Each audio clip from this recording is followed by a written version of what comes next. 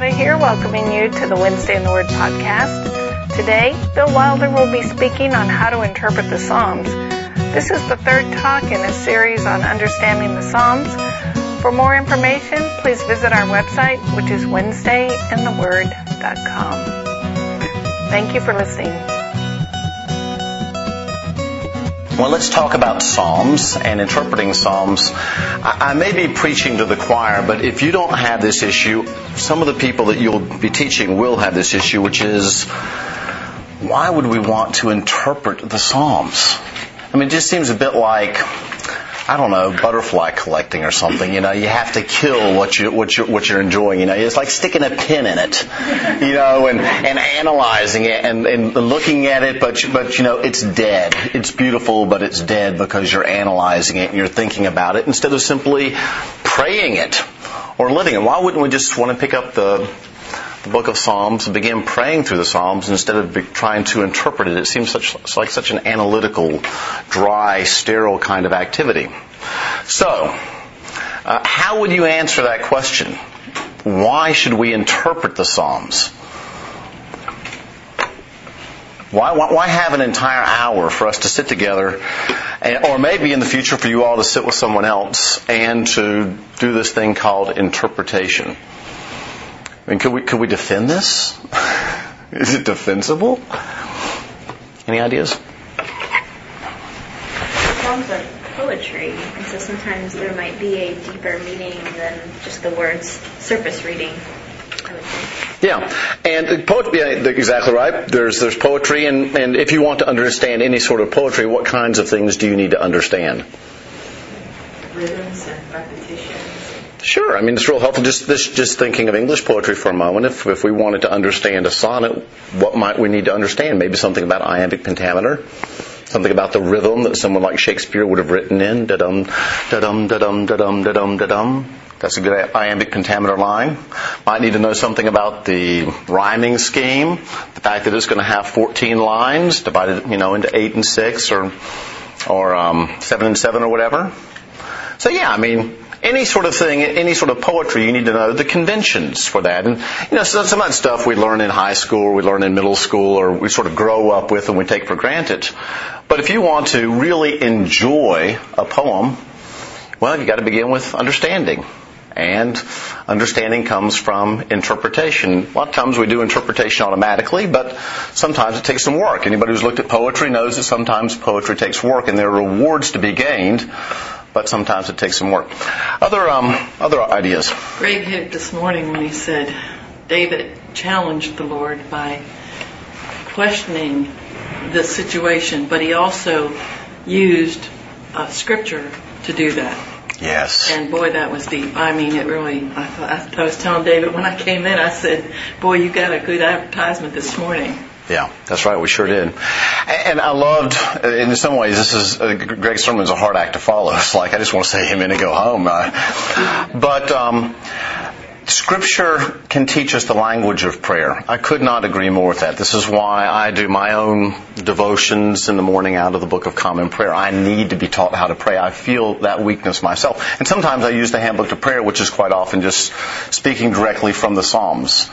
So yes, we need that language. And in addition to that language that the Psalm provides us, we need the theological underpinnings, the structure that's underneath the Psalms. They betray a certain understanding. They assume a certain understanding of God and of His people and of the way that we're meant to relate to God. And so we need to understand that. And frankly, you know as well as I do, I think that we don't really enjoy something we don't understand. Or maybe I should put it the other way around. That we really enjoy something once we fully understand it. Or once we begin to enter into understanding. You know, if you watch a really good movie or read a really good book, sometimes you'll enjoy it. A really good poem would be a great example. More the third or fourth time around because there's just so many layers, so many things to understand. And so what we're doing today is we're simply trying to figure out what it means to understand these Psalms, to understand God's ways with His people, and to appropriate that sort of understanding into our prayer life, into our Psalm lives. So, What does it mean to interpret something? And I'm not just talking about the Psalms here, but in general, if we want to understand or interpret anything, what's involved? And we may do this automatically. In fact, the vast majority of the time we do this automatically. What is interpretation all about? And this is actually one of those everything I needed to know I learned in kindergarten kind of questions. Think of Sesame Street. Yeah, go ahead. Understanding the culture and the background at that time, historical background. Yeah. Understanding the culture, understanding the background, there's all of those things that they would have taken for granted. I like to say a lot that, we have to sit in a class like this or maybe get a degree or, do a lot of really heavy duty learning just to get up to the level of an ancient Near Eastern peasant. And so, humble yourselves a little bit because all the things that they took for granted, we can't take for granted. And it's not because they're so much smarter. If they came to our world, think about how much they would have to get up to speed on. Going to a wedding and all the things that we take for granted when we go to a wedding, we expect things to be done in a certain such way, and they wouldn't have a clue on what was going to happen. And our enjoyment of a wedding comes from knowing what's supposed to happen and then watching for the variations within that certain set way of doing things. So yeah, sure. Knowing the culture, knowing the background, and some of this is related to that Sesame Street. I remember watching Sesame Street when I was a little kid, and they put a number of objects up on the screen, right? And they'd sing this little ditty, which is, one of these things is not like the other. One of these things just doesn't belong. Now, what is that all about? What pedagogically, what's going on there when they do that in Sesame Street? What are they trying to teach little kids to do that we continue to learn to do in more sophisticated ways as adults? Organism. Yeah, so you get a couple of objects, you might get, a spider and a butterfly and a caterpillar and a cocoon, and, which of those things doesn't belong? You're like, ooh, this would be really embarrassing to miss. And I'm going to be a teacher. Yeah, the spider, because the spider's not an insect and all those other things. Would have gotten you. So the cocoon, because, that's true. The others are kind of bugs, and this is not yet a bug. And that even teaches us that there can be different ways and overlapping ways to categorize things. Yeah, exactly. That's what that's teaching, is to put things in certain groups and to understand something by its relation to other like objects, things that are not completely like it, but that generally like it. So if we want to understand the Psalms, we need to put it in its context, and also, even with respect to a particular Psalm, put it in relationship to other Psalms very much like it. Okay, so let's use that as sort of an intro to thinking about what are the different kinds of Psalms. And this can be so dry and boring, but we won't spend too much time here. I do want to talk a little bit about it to show you its value in understanding the Psalms. What are some of the different kinds of Psalms? Or we might even say different kinds of ways of praying. Okay, we just got two of the very important ones right there. There's lament, there's praise, there's wisdom, absolutely. What's some of the other types of Psalms? What the royal or kingship, what they call it? Oh boy, big, very big. All the kingship, I love the kingship Psalms. Yeah. Exactly. And you said praise, but there's actually a separate category, which is thanksgiving, which is related to, but somewhat distinct from the praise as well. We have these different ways of grouping or categorizing the Psalms, so that, one of these things is not like the other. And a whole group of Psalms, this lament Psalm is like a lot of other lament Psalms and quite distinct from a royal Psalm, for example. So if we're going to be teaching on a lament psalm, it kind of helps to understand what the expectations were. Someone in that day, in ancient Israel, what they would have expected when a lament was coming along. So, with that in mind, let me just pass out a few things to quickly talk about this. Here's the handy-dandy chart, which, I went to some trouble yesterday to start developing my own chart, and I found, after I developed it, I found one online that was a lot better, so I just scrapped what I was doing, and I should have started with the online. She'll just start passing those around. These are types of Psalms, classifying the Psalms by genre. And again, it's just sort of I guess I'll take one. It's just sort of the Sesame Street categorizing of Psalms. So that when you begin to look at something, you say, okay, I know what this is. I know what to expect. you have any more? I think there are a bunch over. I probably didn't divide them evenly. Yeah, if you'll just bring them back over to the side when you're... There should be plenty. Let's talk about these a little bit. And while we're talking about it, I'm not terribly interested in just, again, doing the butterfly thing, analyzing something and then just leaving it there. I'd like to talk about the deeper significance. What's the first psalm type that's listed here? A lament, and just based on our knowledge of that English word, what might that be? Real positive, real upbeat? Yeah, and so you have community lament psalms where the community is speaking as a whole, or individual lament psalms, and this is a kind of crying out to God over some deep need, some deep aspect of suffering, perhaps even sin. It's God's people dealing with sin or suffering in the world. That's what I love about the Bible. The Bible is not sort of got these rose-colored glasses on, pretending like the world is better than it is. This is very much what Greg was talking about this morning. They're so real to life. I'll never forget the time I was in class in college, and I had this completely nihilistic German professor. And he was going, and believe me, he painted the world black. That was sort of his color. And he was going on talking about how evil and how bad the world was. And he knew that I was an evangelical Christian, and I was busy nodding the whole time.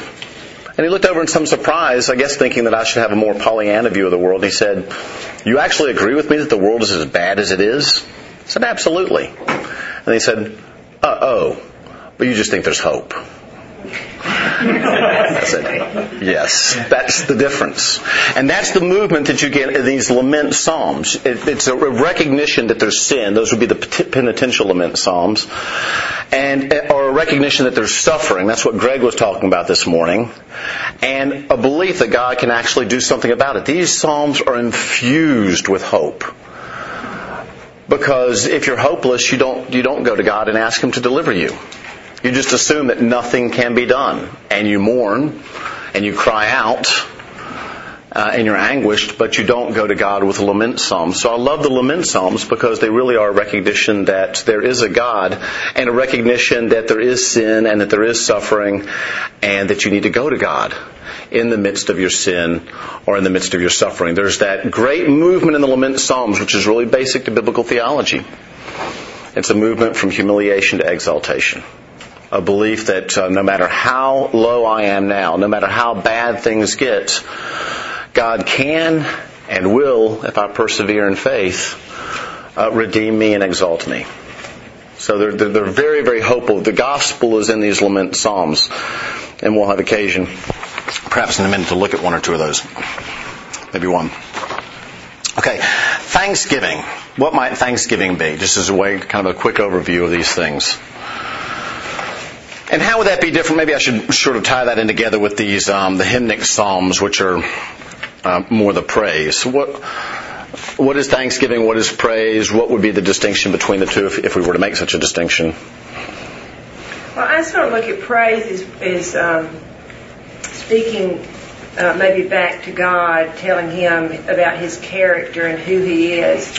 Whereas Thanksgiving, I think more of what He's done for me, and hopefully I am thankful. Yeah, and that's precisely the distinction that's being made in this categorization. Is you thank God for what He's done for you, you praise God for who He is, and one is not better than the other. We have a God who is great, and we praise Him for His goodness. Okay, going back to Greg's sermon, we praise Him for His goodness. We praise Him for His sovereignty. We praise Him for His attributes, and yet we thank Him for the many things that He's done for us. And the fact that we have a God who moves into history is not just out there somewhere, out in space, out in time, off sitting around twiddling his thumbs, the twiddle-die thing. We don't have a God who's twiddle-dying. You know, He is great and marvelous, and we praise Him for His attributes, but He is a God who's engaged. He's active. He moves into history, and so we praise Him for what He's done. We praise Him for what He did on behalf of Israel. We praise Him for what He did on behalf of the patriarchs. We praise Him for what He did in the church and preeminently through Jesus Christ. And so we thank Him for those things. I guess I should say we thank Him for those things. And in fact, you know, Paul's condemnation of human beings in Romans 1 is pretty much because they failed to do what? In Romans 1, the condemnation of human beings is a failure to give thanks, to recognize who God is, and to give thanks for what He has done for us. And so these types of psalms are really getting at what our human vocation is. We are a people who were designed to be priestly bearers of, thanksgiving and praise. We're meant to thank God for what He's done and praise Him for who He is. That's what we were created to do. That's our priestly vocation, and that's where we will be most happy, is doing that. So these psalms become vehicles of that. What about what haven't we done? The covenant songs. Let's talk briefly about the royal and enthronement songs. I love these kingly psalms. What are those about? I mean, you can kind of guess. So somebody make an educated guess, or maybe you already know. Let's throw it out there. Establish God's position as king. Yeah, and that's true. True, a lot of them do that. There are some that are called the enthronement psalms that they may be about sort of celebrating God's enthronement. That is true. And yet there's another dimension to these royal psalms that's very important as well, and it's not just about God. It's about the human king. So that the royal psalms become a celebration of this vice-regent that God has placed in charge, this king that God has placed in charge of Israel. And that's why you get these songs of Zion.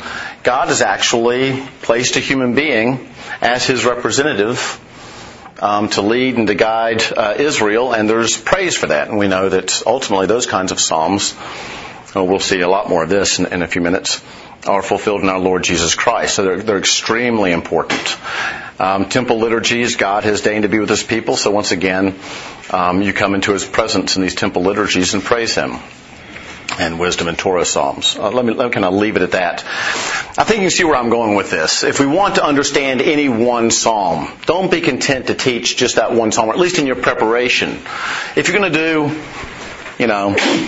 Psalm 12, looking up at the top in the lament psalms, familiarize yourselves with 44 and 58 and 60 and 74 and begin to get a feel for what these psalms are all about. And if you do that, then you'll find that there are a lot of similarities, that they tend to do things the same kind of way. I've done a few weddings over the years, if you've been to a few weddings or you've done a few weddings, you know that there's a pretty strong pattern there. I mean, people come to expect this to happen and then that to happen and then this to happen. And yet, if you've been to a lot of weddings, you also know that there's quite a lot of variation. Are they going to do the unity candle or not? Or whatever, but there's just a lot of, and at every point as you're guiding a young couple into thinking about their wedding, you have all of these options, all of these variations within the set plan. Now, you don't say, sorry, this is how you're going to do your wedding, and you just sort of line it. I guess some pastors probably do that, but you probably shouldn't do that. There's this general pattern, there's this general movement, and yet there's plenty of freedom within that to take certain things out, to put other things in. Well, that's how these forms or these genres work, and a wedding is simply a genre. So what I'm going to pass out now is the results of people looking at something like a lament psalm or a thanksgiving psalm and saying, well, this is generally how they work. But remember, there's plenty of freedom within this form to do other things. And I'm not going to spend a lot of time on this. This is more for your perusal, because I have a place I'm anxious to get.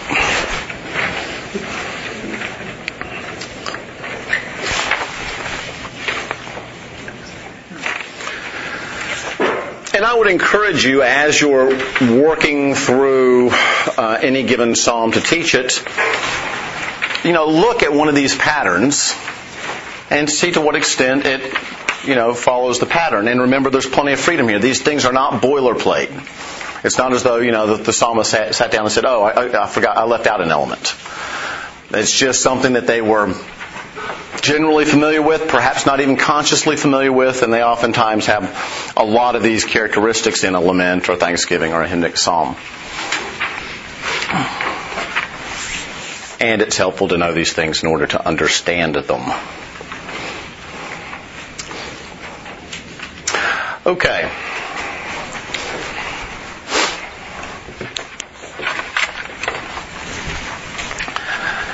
Now, the place that I'm anxious to get to that I was telling you about, you can look through that, but there's another dimension to the Psalms that is extremely important, and I want to spend a little time on this, introduce you to what I hope will be a very helpful tool for you, and then we'll spend some time actually doing a few Psalms and talking about them, and that's where it really gets fun, I think. Let's go back to that Sesame Street illustration. We had the spider, the cocoon, the caterpillar, and the butterfly. Okay. Now, Kimberly, which three of those things belong together? Depends on how you look at it. Very good. All right. Well, okay. According to my way of looking at it, it would be the cocoon and the caterpillar and the butterfly. All right. Now, I chose those three things on purpose because there's a bit of development. It goes from a cocoon, and there's probably intermediate stages that I can't remember, and some of you will. And at some point it ends up as a caterpillar, and then, Lord willing... Caterpillar first. Right, yeah. Boy. Oops. And I know a lot about Psalms, too. Trust me. Butterfly's the one that doesn't belong. The rest are ugly. Yeah, that's right. God, they're just confusing things. Okay, let's get this straight. So it begins as something before a caterpillar that ends up as a caterpillar. Then it goes into the cocoon. Yes, that's right. Rolls itself up into the cocoon. And then it becomes a butterfly, right? Okay. Now. It was a spider first. It was a spider first, yes. That sounds like something I would say. Okay. Now, do you fully understand a caterpillar until you understand the cocoon and the butterfly? And I would say no. If you really want to understand something, you need to understand where it came from, and maybe even more important, you need to understand where it's going.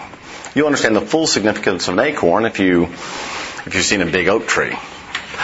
So you need to understand. You understand a baby or a child if you understand how they develop and grow up into an adult.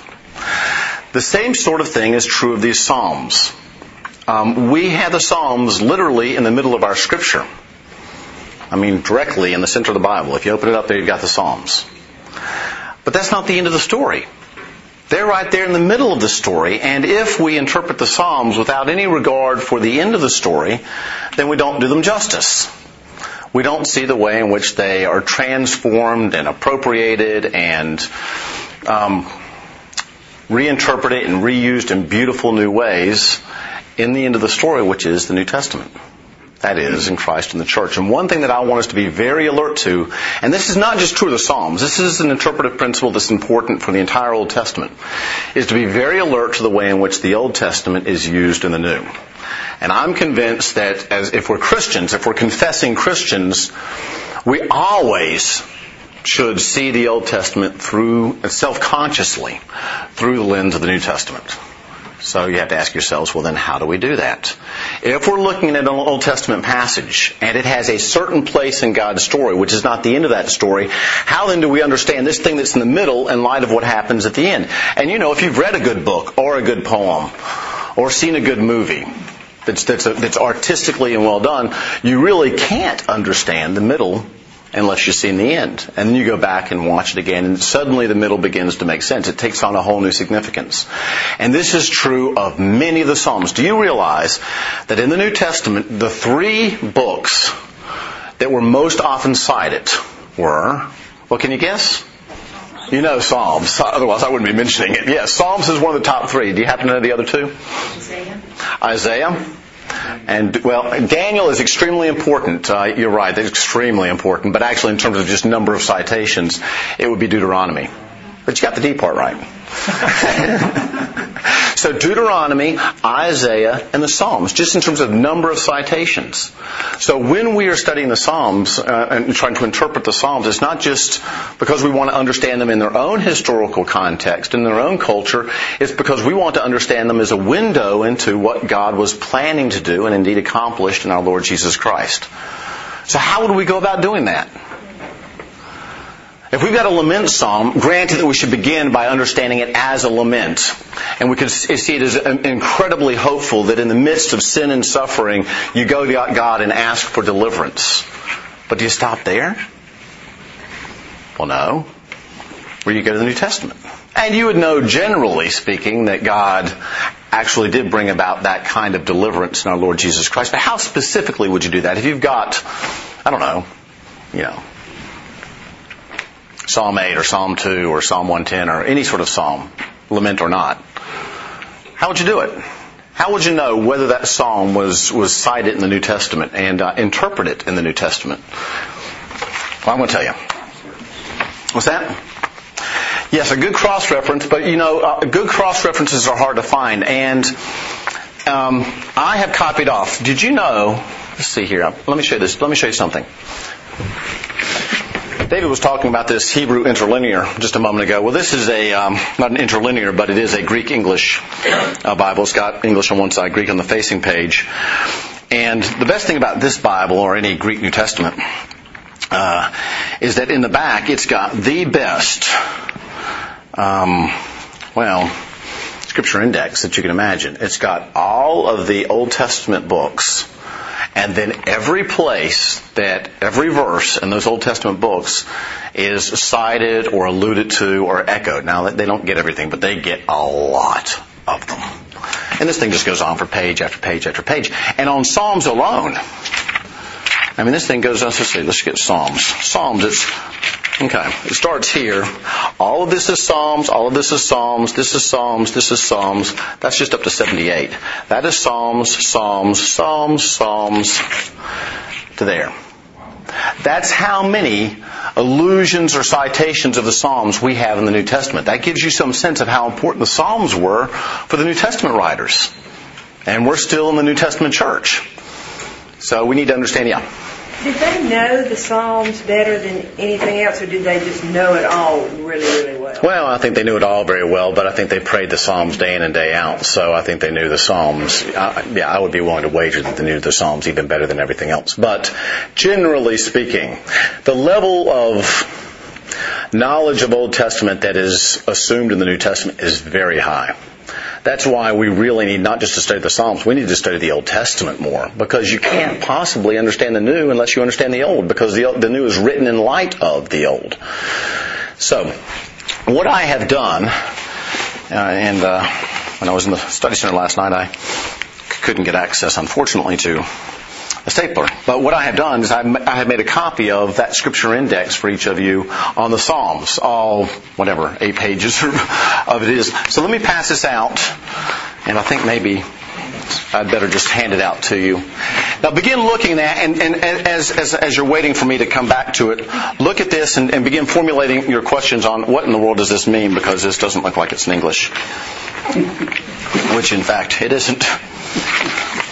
But it's the best we can do, and I'll sort of explain it to you. And I don't think it's rocket science. What language is this from? That's Latin.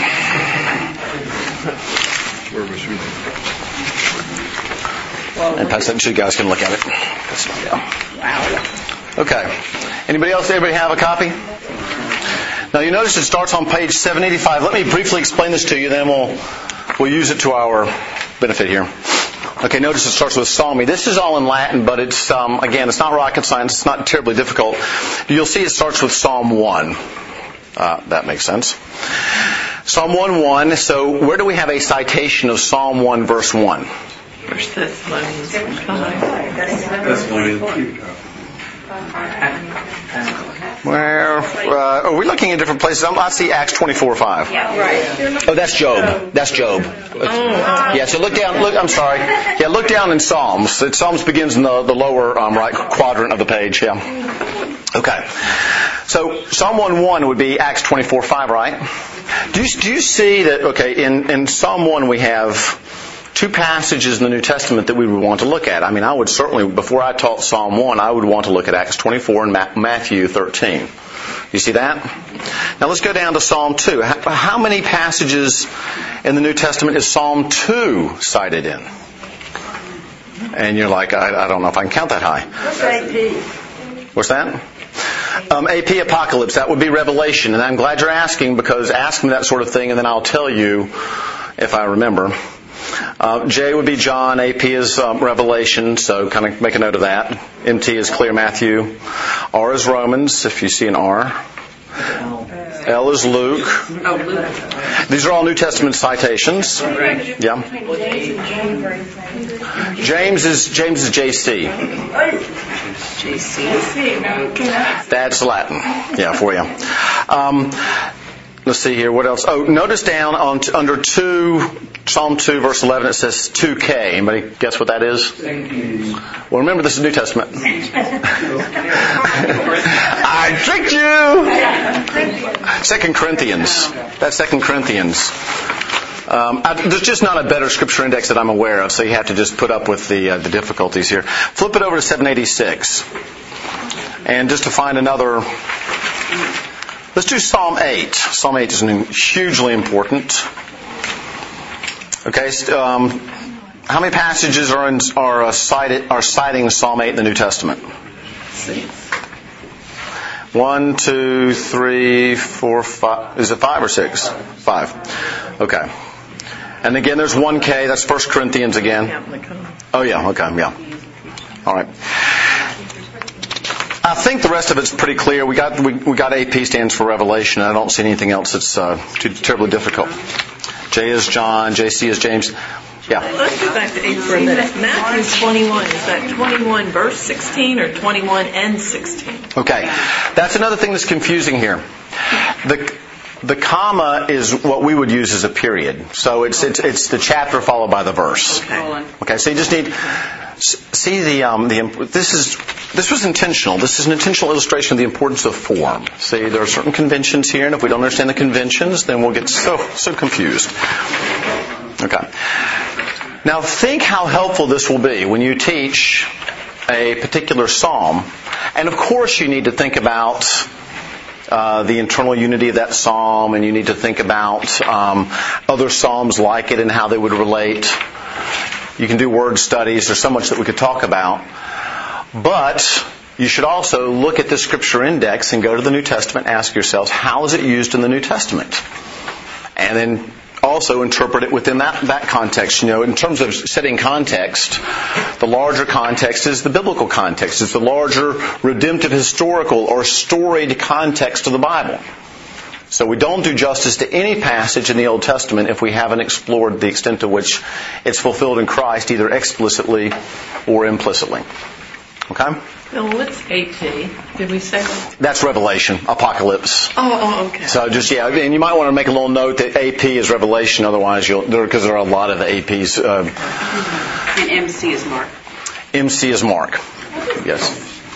Very top. Is that everyone has 9 in the Well, on the right-hand side, that's the symbol for the Septuagint.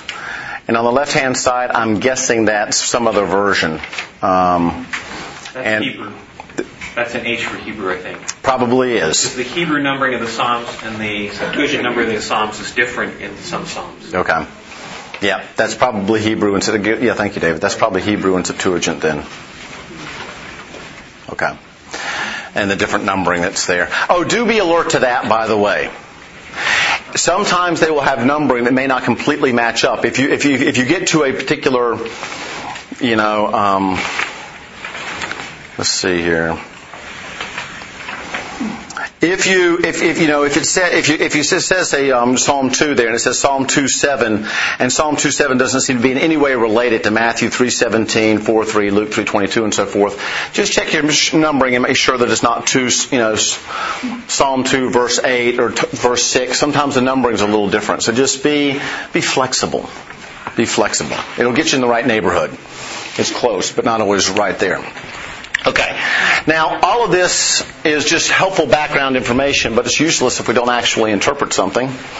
So let's have a look at a few Psalms, and think about how to interpret them. Okay? So let's have a little practice here. And I know that I'm being extremely selective in my interpretive principles, but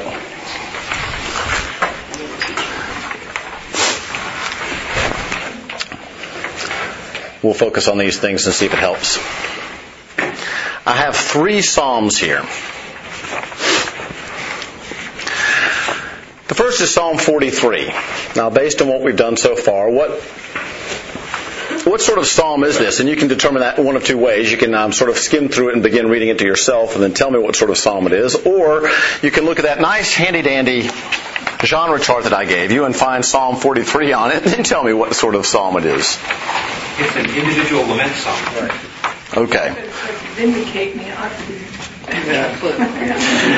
Yes, that might be a little bit of a clue. Vindicate me, O God, and defend my cause against an ungodly people. From the deceitful and unjust man, deliver me. So clearly this is a guy who is suffering at the hands of his enemies and is praying for deliverance, so that would be a lament. And in penitential psalms you would have this prayer for deliverance from sin. Okay?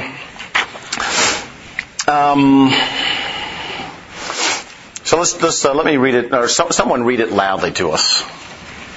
Elaine, do you want to? Fine, read it loudly. No, just that first. No, the whole page, just the first Psalm 43. Read it loudly so everybody can hear you.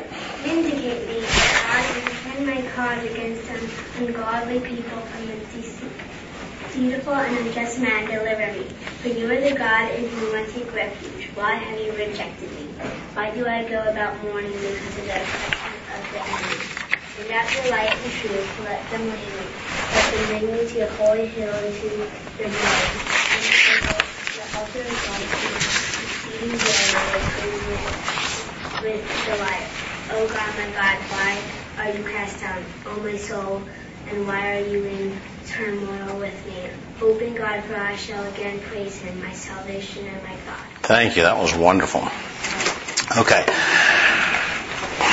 In terms of the general progression of thought in this lament psalm, does it match up with what we have in that genre of the Psalms sheet that I gave you? What's the first thing on this lament psalms genre sheet that I gave you? It's number 1 is. Okay, does it do that? Yeah. Yeah. Vindicate me, O God, and deliver my cause against an ungodly people. Okay. First person address. An initial plea. What's the initial plea? I just read it. Vindicate. Yeah, vindicate me and defend my cause. Precisely. Complaint. What's the complaint here? Why have you rejected me? Why do I go about mourning because of the oppression of the enemy? Love these Psalms. Very honest. Again, it's not this Pollyanna view of the world. Or even, for that matter, a Pollyanna view of it was what Greg Thompson was talking about, this sort of peaceful contentment in sort of what do you call it, the super spirituality?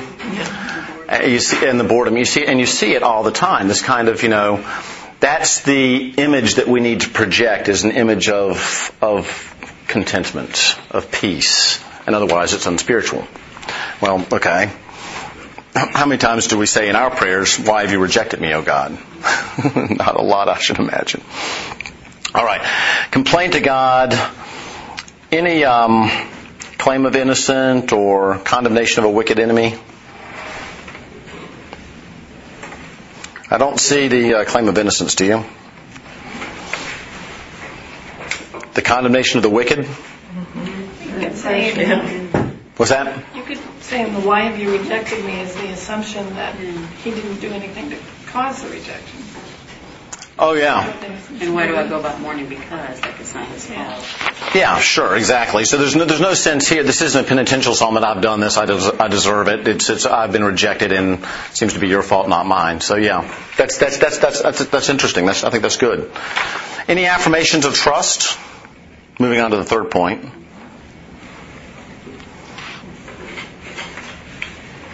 Yeah, he says he'll go to the altar of God, to God my exceeding joy, and I will praise you. Yes, bring me to your holy hill and to your dwelling, send out your light and your truth, and if you do all of this, then I will be careful to go to the temple, to the altar of God, and praise you. That's right. And then, anything else here? Petition. We've got the petition, the plea for God's intervention. Certainly, send out your light and your truth. Notice that it's not boilerplate. You see some of these elements, not necessarily in order. There's a kind of general movement from, I'm in a bad situation because of my sin and my suffering. Lord God, please deliver me. And you may have one or more of these elements, but it's not, strictly sort of going by the book here. All right. Do you have a vow of praise at the end? Yeah. Hope in God, for I shall again praise Him, my salvation and my God. And before that, why are you cast down in my soul, and why are you in turmoil within me? Hope in God, for I shall again praise Him. Yeah. So this is hope. And what I guess I should say before we move on to the New Testament, what does this tell us about the character of God? Yeah, God is trustworthy. And you go to Him, even though you think at the moment He seems to have abandoned you, you wouldn't go to Him if you didn't think there was a chance that He would be a God who vindicates, a God who justifies, a God who saves and delivers His people. So you certainly have that. Is this passage found in the New Testament?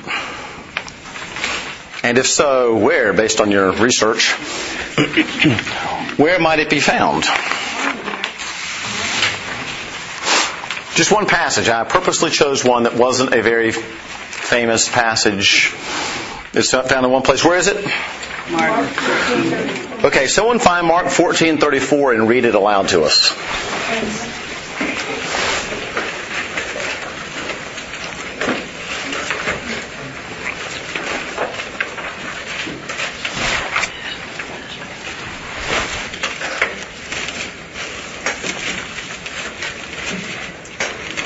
My soul is overwhelmed with sorrow to the point of death. He said to them, stay here and keep watch. Okay. My soul is overwhelmed to the point of death. Who's speaking? What's the situation? What's the larger story here? Jesus. This is Jesus in the Garden of Gethsemane. Now, why in the world is it pointing to this passage? I mean, what's the connection? Presumably there must be one, and it must be a pretty good one if they're going to have it actually listed here. Out of all the passages in the New Testament, we've got one, and this is the one. Being oppressed by the enemy. Well, he's innocent. Yeah, what verse in Psalm 43 is being apparently cited by Jesus here? Verse 5, right? So it says 43:5, and then you go to, what is 43:5? Why are you cast down on my soul? Why are you cast down on my soul, and why are you in turmoil within me? Hope in God, for I shall again praise Him, my salvation and my God. And then my soul is overwhelmed within me. Now, I don't know about you, but I would never make that connection. And in fact, I never have made that connection. As I've read through the account of the Garden of Gethsemane, I've never thought to myself, oh, Psalm 43. In fact, even when I went and looked at it this time, I was just sort of exploring some of these connections yesterday. I thought, that seems a little tenuous. I mean, in both cases, the souls are kind of down, but it seems like to me that there'd be a lot of places in Scripture you'd have sort of depressed people, and it just seemed like a pretty tenuous connection. So what I did is I went and I looked in the Greek version of the Old Testament, Greek of the New, and I discovered that a lot of the words are the same. And when Jesus is speaking in the Garden of Gethsemane, He is speaking in language that is meant to evoke, and probably for Him was an evocation of Psalm 43. Now, not everybody can just go look in the Greek and see if it's the same, but the point I'm making is this. You can trust this. If they list a connection, it's probably because there's some sort of verbal connection there. an allusion, an echo, a direct quote. You'll catch it if it's a direct quote. But a lot of times in the New Testament, you don't just have direct quotes, you have allusions, or even weaker, what we call an echo. And this is an allusion or an echo. This is Jesus at the moment of His suffering alluding to Psalm 43. How does that help us to understand Psalm 43 better? And how does it help us to understand what was going on in the garden and the nature of Jesus' hope better? There's this kind of mutuality here. One is helping to interpret the other. How does the relationship between these two passages help us to understand both? And I'm sort of open to suggestions, but I've got a few ideas myself. Well, Christ is affirming His righteousness here. His case against Him is from ungodly people. It's not His own sin. Yeah. And what you're doing here, you're making a move that I think a lot of the New Testament writers made. When Jesus is speaking from one part of Psalm 42, He's not just ripping that thing out of context. My guess is that Jesus knew all of Psalm 42, from beginning to end, by heart. And Psalm 43, and probably Psalm 42 as well, because those two in some manuscripts actually belong together, Psalm 42 and Psalm 43. So He knew this stuff. When He alludes to one part of this, we should probably understand His statement there as a statement drawn from the entire movement of the lament. This is Jesus lamenting. Or at least alluding to a lament in the Garden of Gethsemane. It's very much like, my God, why have you forsaken me? That moment up on the cross, not too long after the Garden of Gethsemane, once again, it's Jesus alluding to a lament. Speaking in the words of the lament. This is what Greg was talking about. He's actually praying the language of the Psalms. And if we know something about the lament, then I think it's fair to conclude that Jesus would have moved from the sense of feeling abandoned by God, but also crying upon God to deliver him, and hoping, trusting, knowing that God would deliver him. So that the hope that suffuses Psalm 43 and Psalm 22, these lament psalms, why are you cast down in my soul, and why are you in turmoil within me? Hope in God, for I shall again praise Him. This is Jesus' own hope. Talk about that movement from humiliation to exaltation. Jesus sums up the movement from humiliation to exaltation. He is an embodied lament psalm. Jesus is a lament psalm incarnate. He is the very movement from the low, the humbled, one who is in suffering and also in sin because He's taken the sin of the world upon Himself, and then moves to the hope and the vindication and the exaltation that God provides. Now this is very important. Not only does it help us to understand what's going through Jesus' mind, what sort of things He's doing in the Garden of Gethsemane and also on the cross, it also helps us to understand the lament psalms, and not necessarily just the ones that are found in this nice scripture index.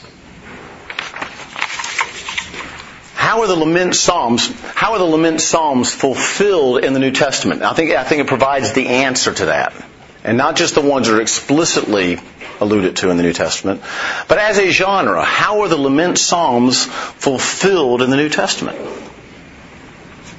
In Jesus.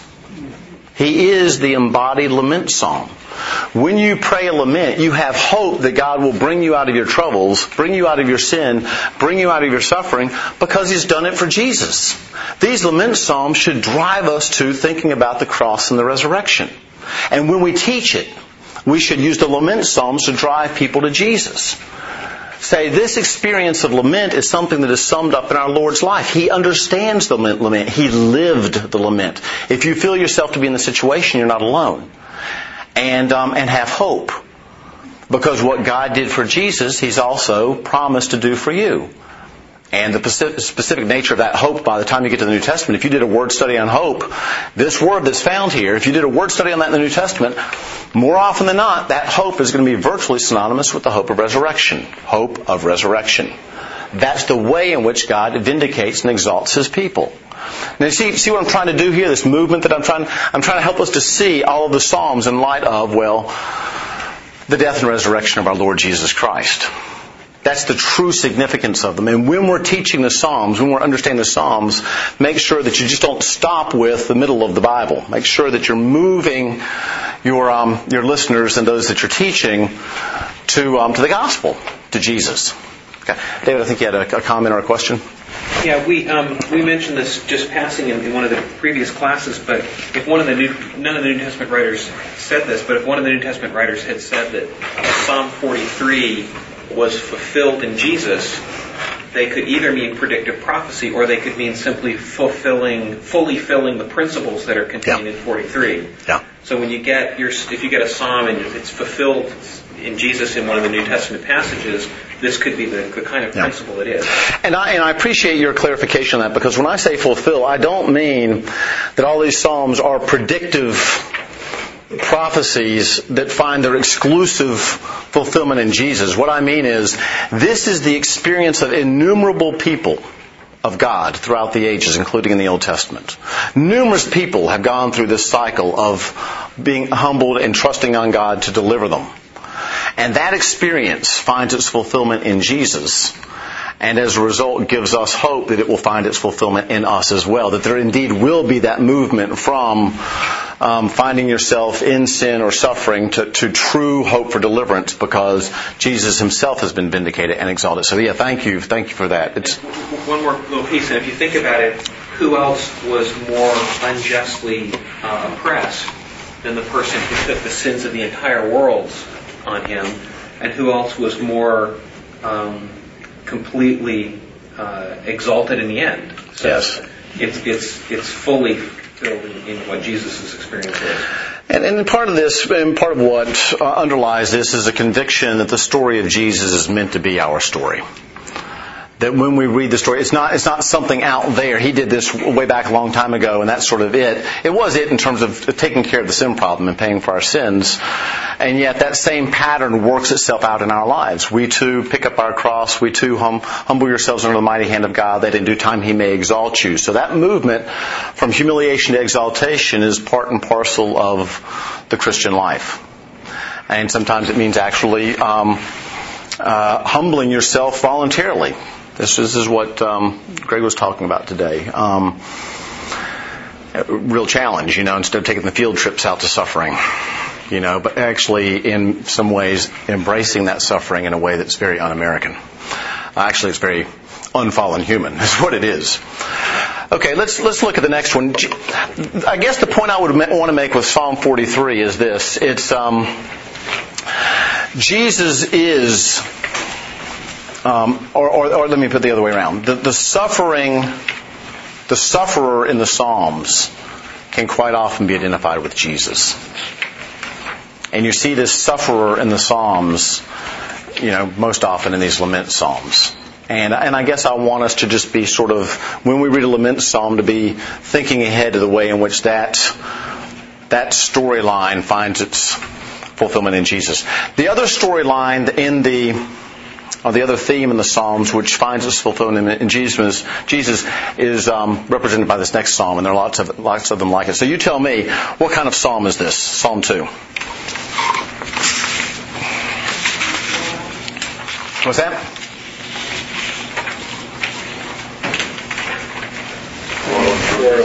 Royal and enthronement. This is one of those kingly psalms. And I mention it simply because they're so important in the New Testament. If the sufferer finds its fulfillment in Jesus, the king, the human king spoken of in the Psalms, celebrated in the Psalms, finds its fulfillment in Jesus as well. And Psalm 2 becomes one of those main psalms. And there are a number of them. Psalm 2, Psalm 110 is very important. Psalm 8 in some different ways is very important. But let's look at Psalm 2. Who wants to read that aloud to us? Okay, thank you. Why do the nations rage and the peoples plot in vain? The kings of the earth set themselves, and the rulers take counsel together against the Lord and against His anointed, saying, "Let us burst their bonds apart and cast away their cords from us." He who sits in the heavens laughs. The Lord holds them in derision. Then He will speak to them in His wrath and terrify them in His fury, saying, As for me, I have set my king on Zion, my holy hill. I will tell of the decree. The Lord said to me, You are my son. Today I have begotten you. Ask of me, and I will make the nations your heritage, and the ends of the earth your possession. You shall break them with a rod of iron, and dash them in pieces like a potter's vessel. Now therefore, O kings, be wise, be warned, O rulers of the earth. Serve the Lord with fear, and rejoice with trembling. Kiss the Son, lest he be angry, and you perish in the way, for his wrath is quickly kindled. Blessed are all who take refuge in him. Okay. Now these royal psalms don't have a particular structure, a set structure in the same way that the lament psalms and thanksgiving and praise psalms often do. So that varies. What's common to them is the theme of kingship. So let's talk about the way in which kingship is developed in this particular psalm. What's the situation that's envisaged here? There's a certain situation and then a warning against those who are find themselves in this situation. There's actually a nice storyline here.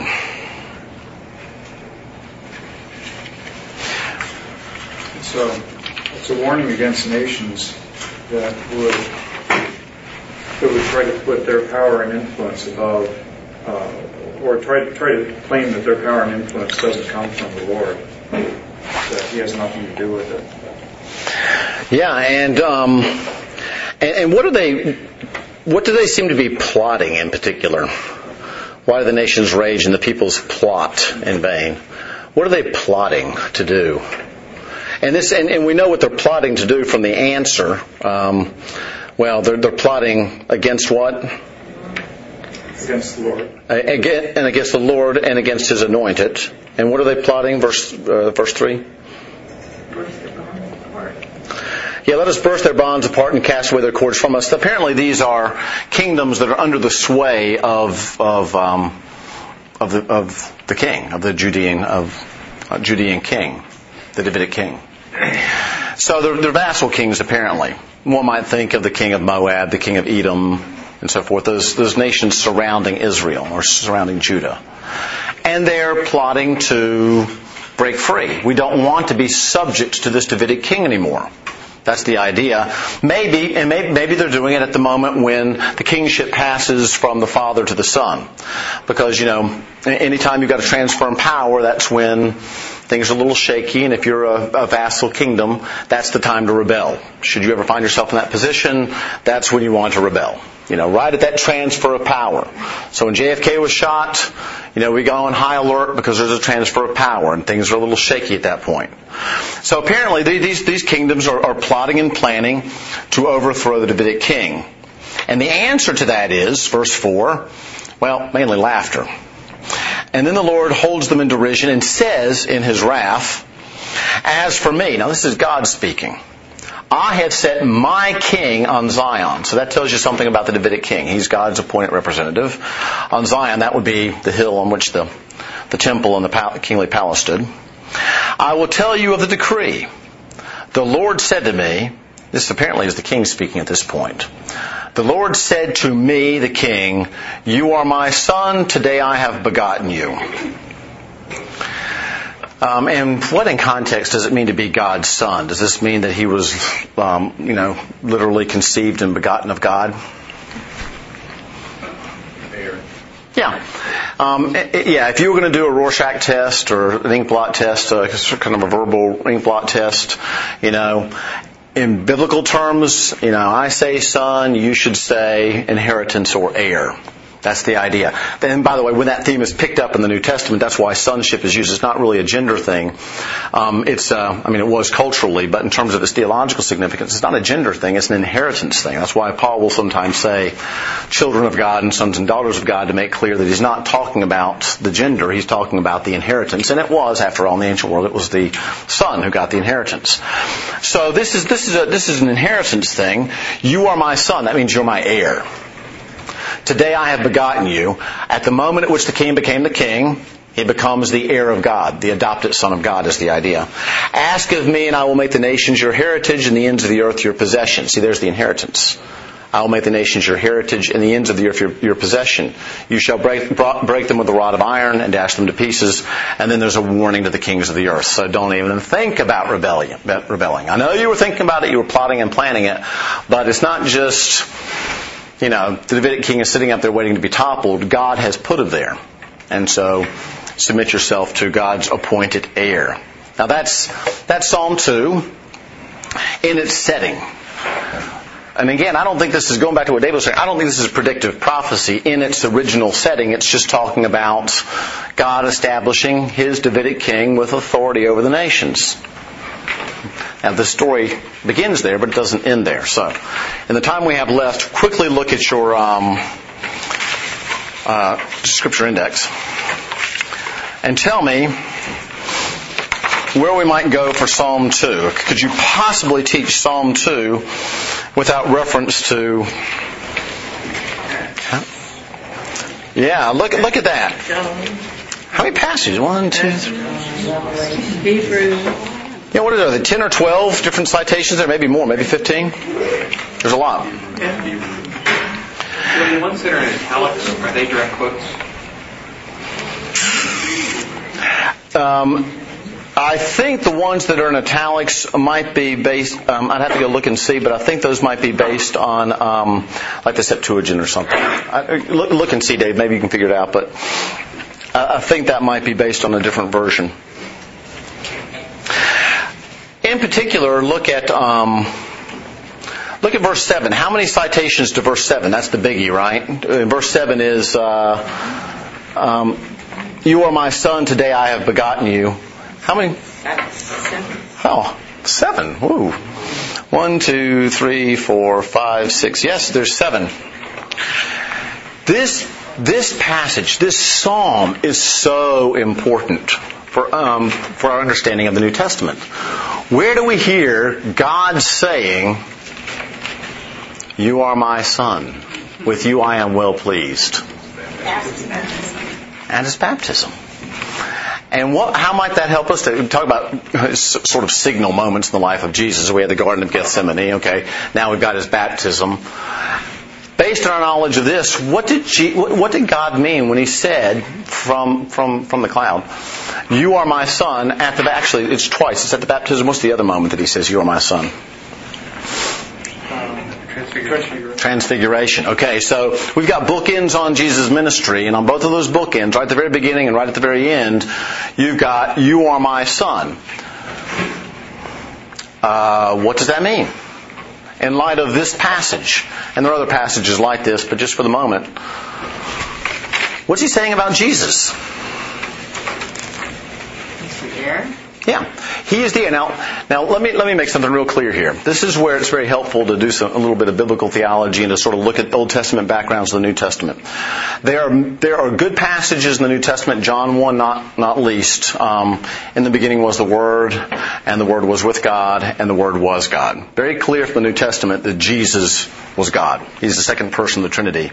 And in the language of the creeds that we speak even here at Trinity, like the Nicene Creed, He's the eternally begotten Son of God. That's the creedal language that we use, which is a great way of putting it. What you need to know, though, is in a place like Psalm 2, Son of God is not being used with respect to divinity. It's talking about the human kingship. That's what's going on in Psalm 2. Okay? So when God says at the baptism, at the transfiguration, you are my son, even though it is true that Jesus is divine, that's not God's point at the moment. I mean, we can all assume that, and God certainly knew it. Didn't feel the need to say it at that point because He's talking about something else. He's talking about Psalm 2. That if you want to look at who the true human king is, now He's divine as well, and because both of those come together in our creeds, right? Fully human and fully God. He's the human king and He's the divine king. We know that. But at His baptism and transfiguration, it's His human kingship that's being spoken of. And if you look at these other passages, and I would commend this to your deep, deep attention. If you look at these other passages, look beside verse 7. Acts 13:33. Oh wow, I'm surprised I don't see. Okay. Hebrews 1:5. There's and Hebrews 5:5, especially that Acts 13:33 is, you can even underline that one. That's hugely important. there was this understanding in the early Christian church, and it should be our understanding too, that Jesus is the human king. He's the fulfillment of the Davidic kingship. And that at His baptism, God said, "You're it. You're the human king." Those Davidic kings, those sons of David in the Old Testament, they were just pointers looking forward to you and your kingship. And when He rose from the dead, He ascended and sat at the right hand of God as a human being, and He entered into His human kingship. Talk about in glory. Now, He's also divine, but remember, Jesus is still a human king. If we read Psalm 2 and talk about the kings in the Old Testament and stop there and just say, well, this was all about kings in the Old Testament and how God was going to keep them in power despite the attempts to rebel, from the Edomites and the Moabites, then we've missed the richness of this, the biblical richness, and we've missed our own hope. Because if you look at this larger biblical theological trajectory, what you have is this notion of kingship in the Old Testament with Son of God language, fulfilled in Jesus at His baptism when He's declared to be the human king. Finally, there's a human king worthy of the name.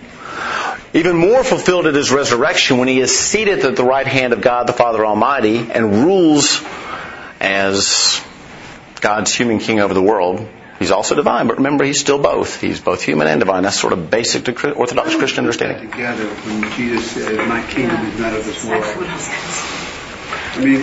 I can understand if we're talking about a heavenly kingdom. I understand that the Davidic kings really look forward to a heavenly king. Yeah. Our Savior, I can see that, but the earthly king, I'm not sure how. But think about the Lord's Prayer. Our Father who art in heaven, hallowed be Thy name. Thy kingdom come. Thy will be done on earth as it is in heaven. So it is true that Christ's kingdom is fundamentally in heaven at the moment. That's where He is reigning. And yet the Christian hope is that His kingdom will come here. Thy kingdom come. Yeah. And so what we have here is we have this movement of Christ as King and His kingdom, that's the hope of the second coming to earth and establishing Him as the human king over this world, new heavens, new earth, resurrected bodies. That's what it's all about.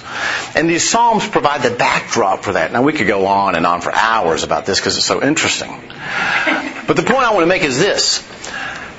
The lament psalms are important because they're fulfilled in Jesus and His suffering. They already point to the hope of deliverance and vindication and resurrection. But if you want to really explore the fullness of that hope, look at the royal psalms. You want hope? Because the trajectory there is it begins here in the Psalms and then finds its fulfillment in Jesus. And it doesn't even end there. By the time you get to Romans 8, we are considered to be the sons of God. And that's why you can't say sons of God is divine, because we certainly are never divine. But we are the sons of God, the adopted sons of God, heirs of God and co-heirs with Christ. And so you can see a lot more can be said about this, and we can talk about sort of the fullness of this in other places. But the point I'm making is, don't leave the Psalms just where they are. Always look forward to the way in which they're being fulfilled in Christ. And ultimately, the way in which they're being fulfilled in us as we're conformed to the image of Christ. Does that make sense? Okay. Now, I can't possibly give you the full biblical theology on that, but maybe I can pique your interest, pique your curiosity, and encourage you to use the Psalms as a kind of launching pad into the New Testament fulfillment in Christ. Okay, we've got 2 minutes, and fortunately the third Psalm is 2 verses. So it won't take long. And I do want to just conclude briefly on this note. Psalm 117, this is it, 2 verses. Praise the Lord, all nations, extol Him, all peoples, for great is His steadfast love toward us, and the faithfulness of the Lord endures forever. Praise the Lord. And that should be the note on which we end. But where is this found in the New Testament? Romans 15:11, yes, thank you. And could someone look up Romans 15:11 and read that to us? And again, praise the Lord, all you Gentiles, and let all the peoples praise Him. Okay, and if we have more time, we can look at Romans 15 and see that we have one of these majestic summaries of Old Testament teachings saying that, look, from the very beginning in the Old Testament, the point wasn't for the blessings to stay with Israel. Israel was always meant to be a means of God's blessings to the world. Well, We do that all the time when we're in the preaching that we've been having, and this whole notion of the blessing being given to Abraham so that all the peoples might be blessed in him. It's suffused throughout the Old Testament. And here we have in Romans 15, Paul picking up a psalm, in this case Psalm 117, and saying, look, even in the Psalms you have exhortations to the nations to praise Him. It's not just His people that are said to praise Him. It's all the Gentiles. It's all the Gentiles, all the nations that are told to praise Him. And this is seen to be a kind of indication that God's ultimate plan was always to bring all the peoples in.